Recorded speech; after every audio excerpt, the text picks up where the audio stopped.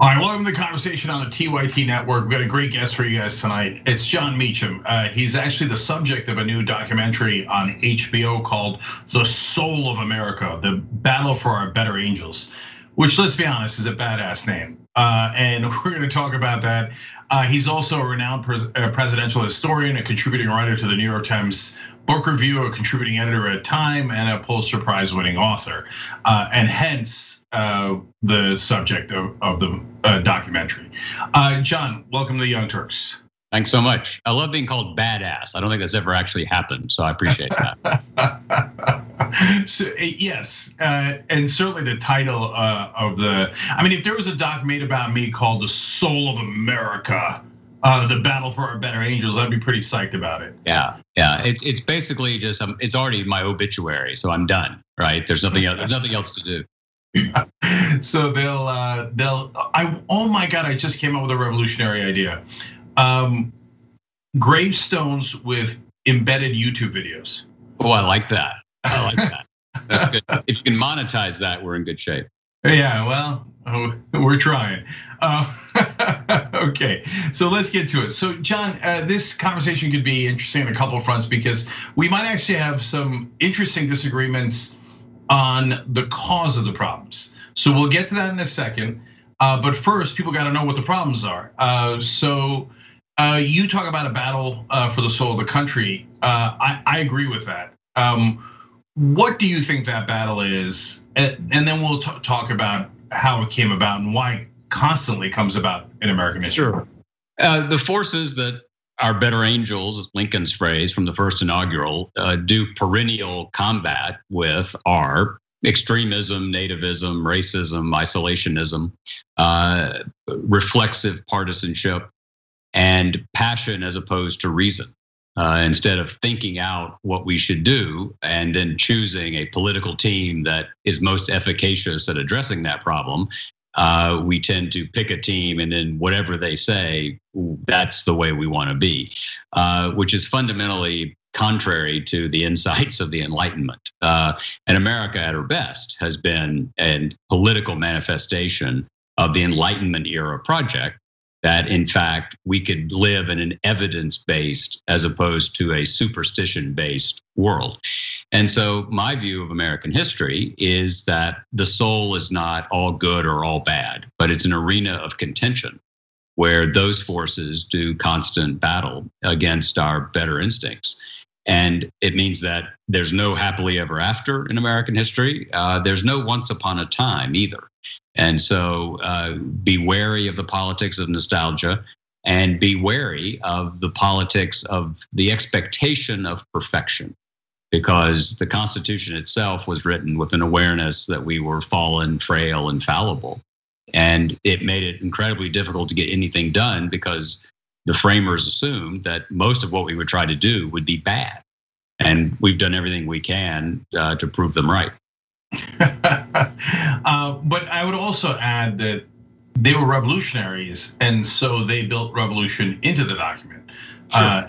And that's the amendment process. And so that way you don't have to pick up a musket.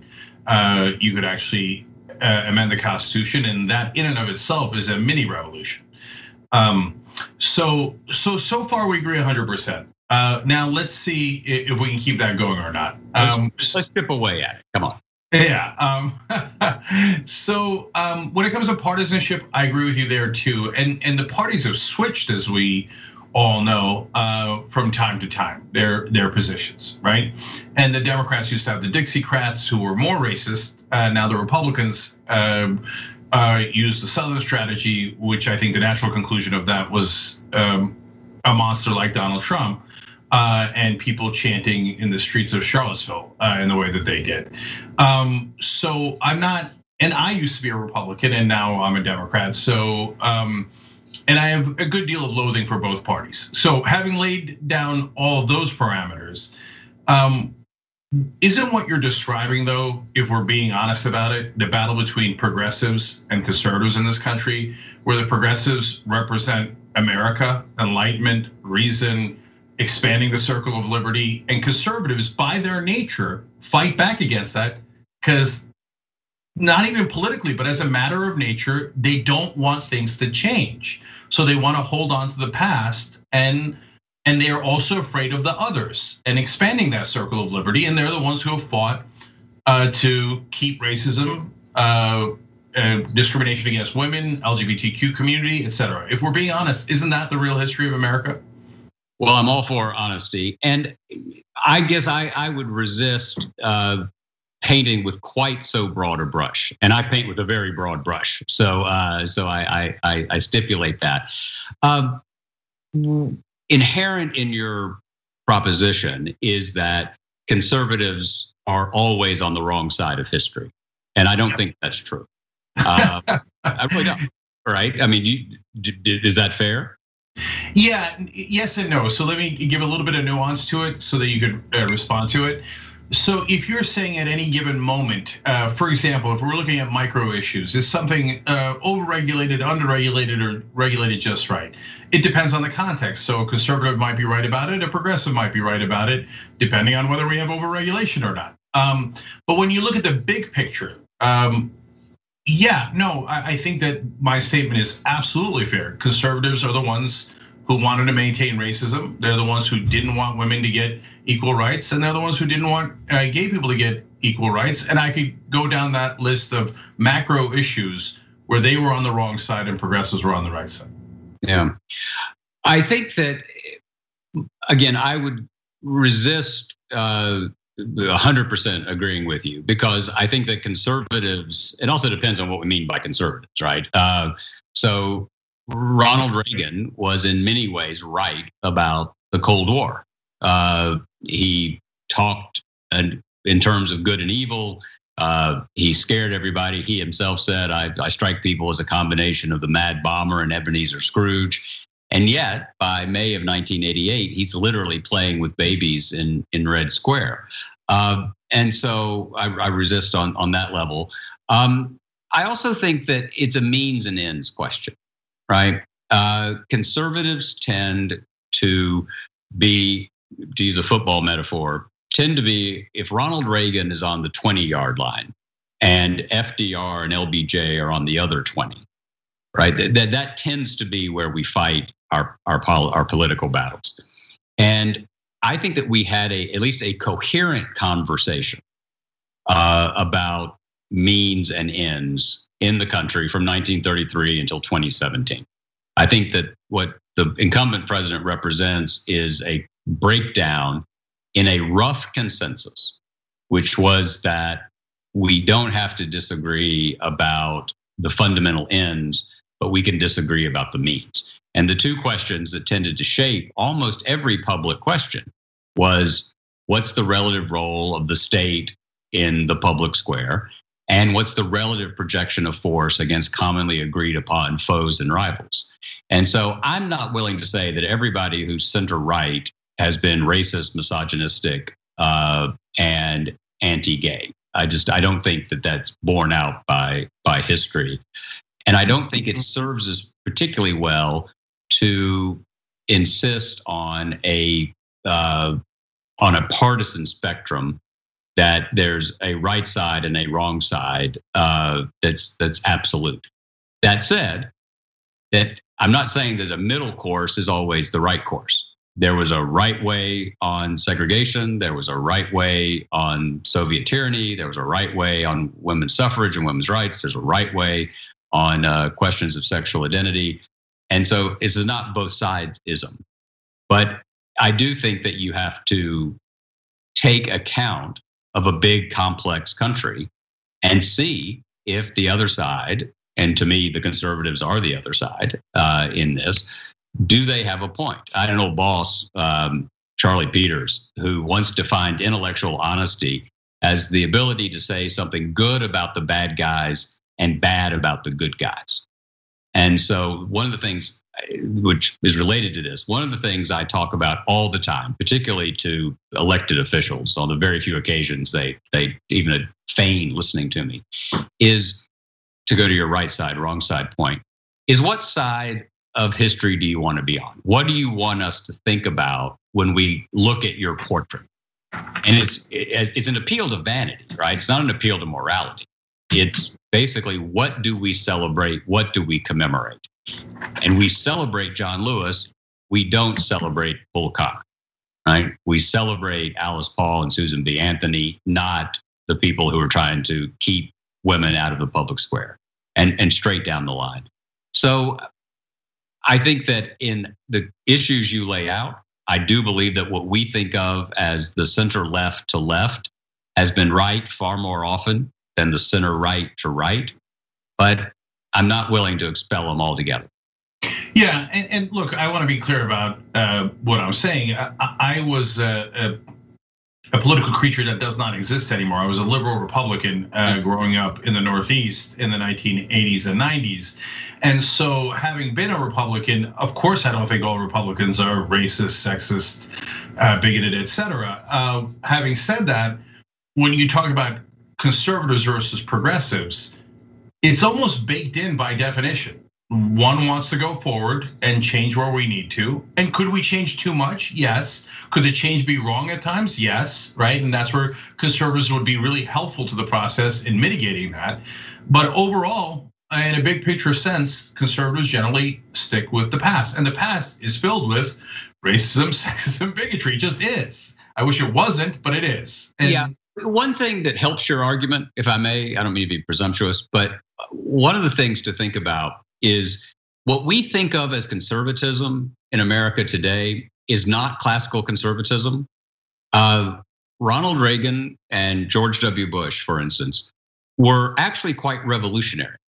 Dwight Eisenhower and George H.W. Bush, to go to your Northeastern Republican, the most vanishing species ever, they were truly conservative, because genuine conservatism, going back to the 18th century, was you confront reality as you find it, and you try to ameliorate as best you can with an awareness that almost every large reform will have unintended and possibly bad consequences, right? I mean, that's pretty much conservatism. But President Reagan wasn't actually interested in holding on to a past. He wanted to remake the present. He used to quote Thomas Paine, which is in itself proves my point, because Thomas Paine and Edmund Burke are on the different sides of this. But Reagan would say, quoting Paine from The American Crisis, "We have it in our power to begin the world over again." Well, of course we don't. No, we don't have that power. We have the power to create a better world because we have a chance, hopefully, to ameliorate or exacerbate reality. But classical conservatism is something that's just really not part of the spectrum right now in American life. And Donald Trump he thinks Edmund Burke has a reality show. I mean, he has no idea what we're talking about. So I think that one of the tasks in front of the Republican Party, we're a couple of weeks out from the election, right? So who knows what happens, but let's say the polls are right. The Republicans need to figure out, are they genuinely conservative, or are they right-wing revolutionaries? And Trump is barely even that, right? He's just he's the exception that proves the rule. But if this party becomes the party of Tom Cotton, then, or does it return to some extent to be the party of Mitt Romney? That's a huge question for the future of what we think of as conservatism in the country. Yeah, so John, on that front, first of all, Trump, I agree, of course, is an exception. The only ideology he has is Trumpism. What's best for Trump? Natural born con man, probably will go down in history as the biggest con man in American history.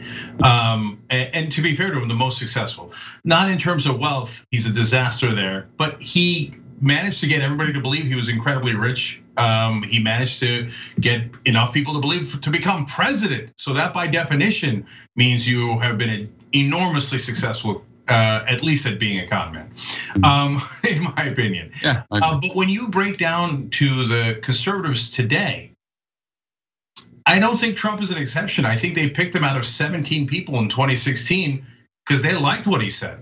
And so there is no going back to the Mitt Romney world. So John, to that point, you say like, we now celebrate John Lewis. Well, who's we? You and I do, but the right wing doesn't. Trump said he ran a dirty, broken down, garbage filled Baltimore, and the crowd went nuts. They love that kind of talk against John Lewis. And why? Let's be honest, because he's black. They don't care what part of Maryland John Lewis actually represented and how half the district is got the lower end of the socioeconomic status and the other half is not. They don't care about any of that nuance. And to that point, today, a YouGov poll comes out, 52% of Trump voters think that the Democrats are right organizing and orchestrating a child sex ring. Yeah. Okay, John, I would argue that means more than half of the Republican Party, the voters, have lost their minds. This is not a conversation you could have. Oh, well, let's debate. Are they or aren't they? Totally agree. It's Looney Tunes. Totally agree with that. I have to be dorky and say Elijah Cummings is who you're thinking about. Oh, my bad. You're absolutely right. He attacked John Lewis on other racist grounds. That's right. So the Lewis thing was different, but a different example of the same thing. Yeah. I think you're right. And let me just go to your first part of your question, which is we. By we, I mean the 60% of the country or so that I believe is driven more by reason and is open to grace, as opposed to those who are driven totally by passion and are more interested in pointing fingers than extending a hand. But American history is that there's gonna be 40% on the other side of that. When Joe McCarthy fell from power in 1954, censured late in the year, the next spring, the Washington Post did a poll about views of McCarthy, and 34% of the country approved of Joe McCarthy. At our moments of greatest consensus, which you could argue would be the way we have to measure these things, the 1964 presidential election, right? That's about as clear as it gets. Johnson got 62% of the vote. That means that Goldwater got 38% of the vote. And in 1968, we think about Nixon, you mentioned the Southern Strategy, winning 41% against Hubert Humphrey. The more interesting number is that if you add George Wallace's number to Richard Nixon's, you get 54%. So in our lifetime, just barely, more than half the country voted for either Richard Nixon or an overt segregationist for president. And so I agree with you, it's not stunning. It's surprising, but not stunning, that someone like Trump would emerge from this. As I said before, I'm not a perfectionist. John Lewis was. John believed that the kingdom of God could come to pass on earth. I disagree. I'm with Obama and Reinhold Niebuhr. I think that the best we can do is make things a little bit better. And I just want to get that 60 number closer to 70. Maybe I'm giving up. Maybe that's too pragmatic, too cynical. I don't know. But I try to be driven by history, and I tend to view the world historically and theologically. And I see us as a bunch of sinful, appetite-driven, overly ambitious, selfish people. And I think the damn miracle is that we get it as right as often as we do. Yeah, I hear you on that. And I think that human nature is probably broken down exactly at 60-40. Our better angels wanting to work with others, being the social animals that we are. That's why the good guys win at the end of the movies, and that's why those movies do better than movies where the bad guys win. But 40% of our nature is not cooperative, to say the least. And some of the things that you discussed. So, but in the time that we have left, I want to now turn around and hit the Democrats. So in Soul of America, which is coming out on October 27th on HBO, you also talk about, speaking of McCarthy, how he understood the headlines were more important than the details. Yep. And that's where I think the Democrats get it very wrong, and McCarthy and Trump and the Republicans get it right. Nobody's reading paragraph 17. It's just again, in a macro sense, it's not happening. All they see is the headlines, and the Republicans win seemingly every framing war, and the Democrats have dithering, weak leadership that is constantly losing and constantly befuddled as to why they're losing. And I'll add to that, since we're limited in time, I'll squeeze it into one question.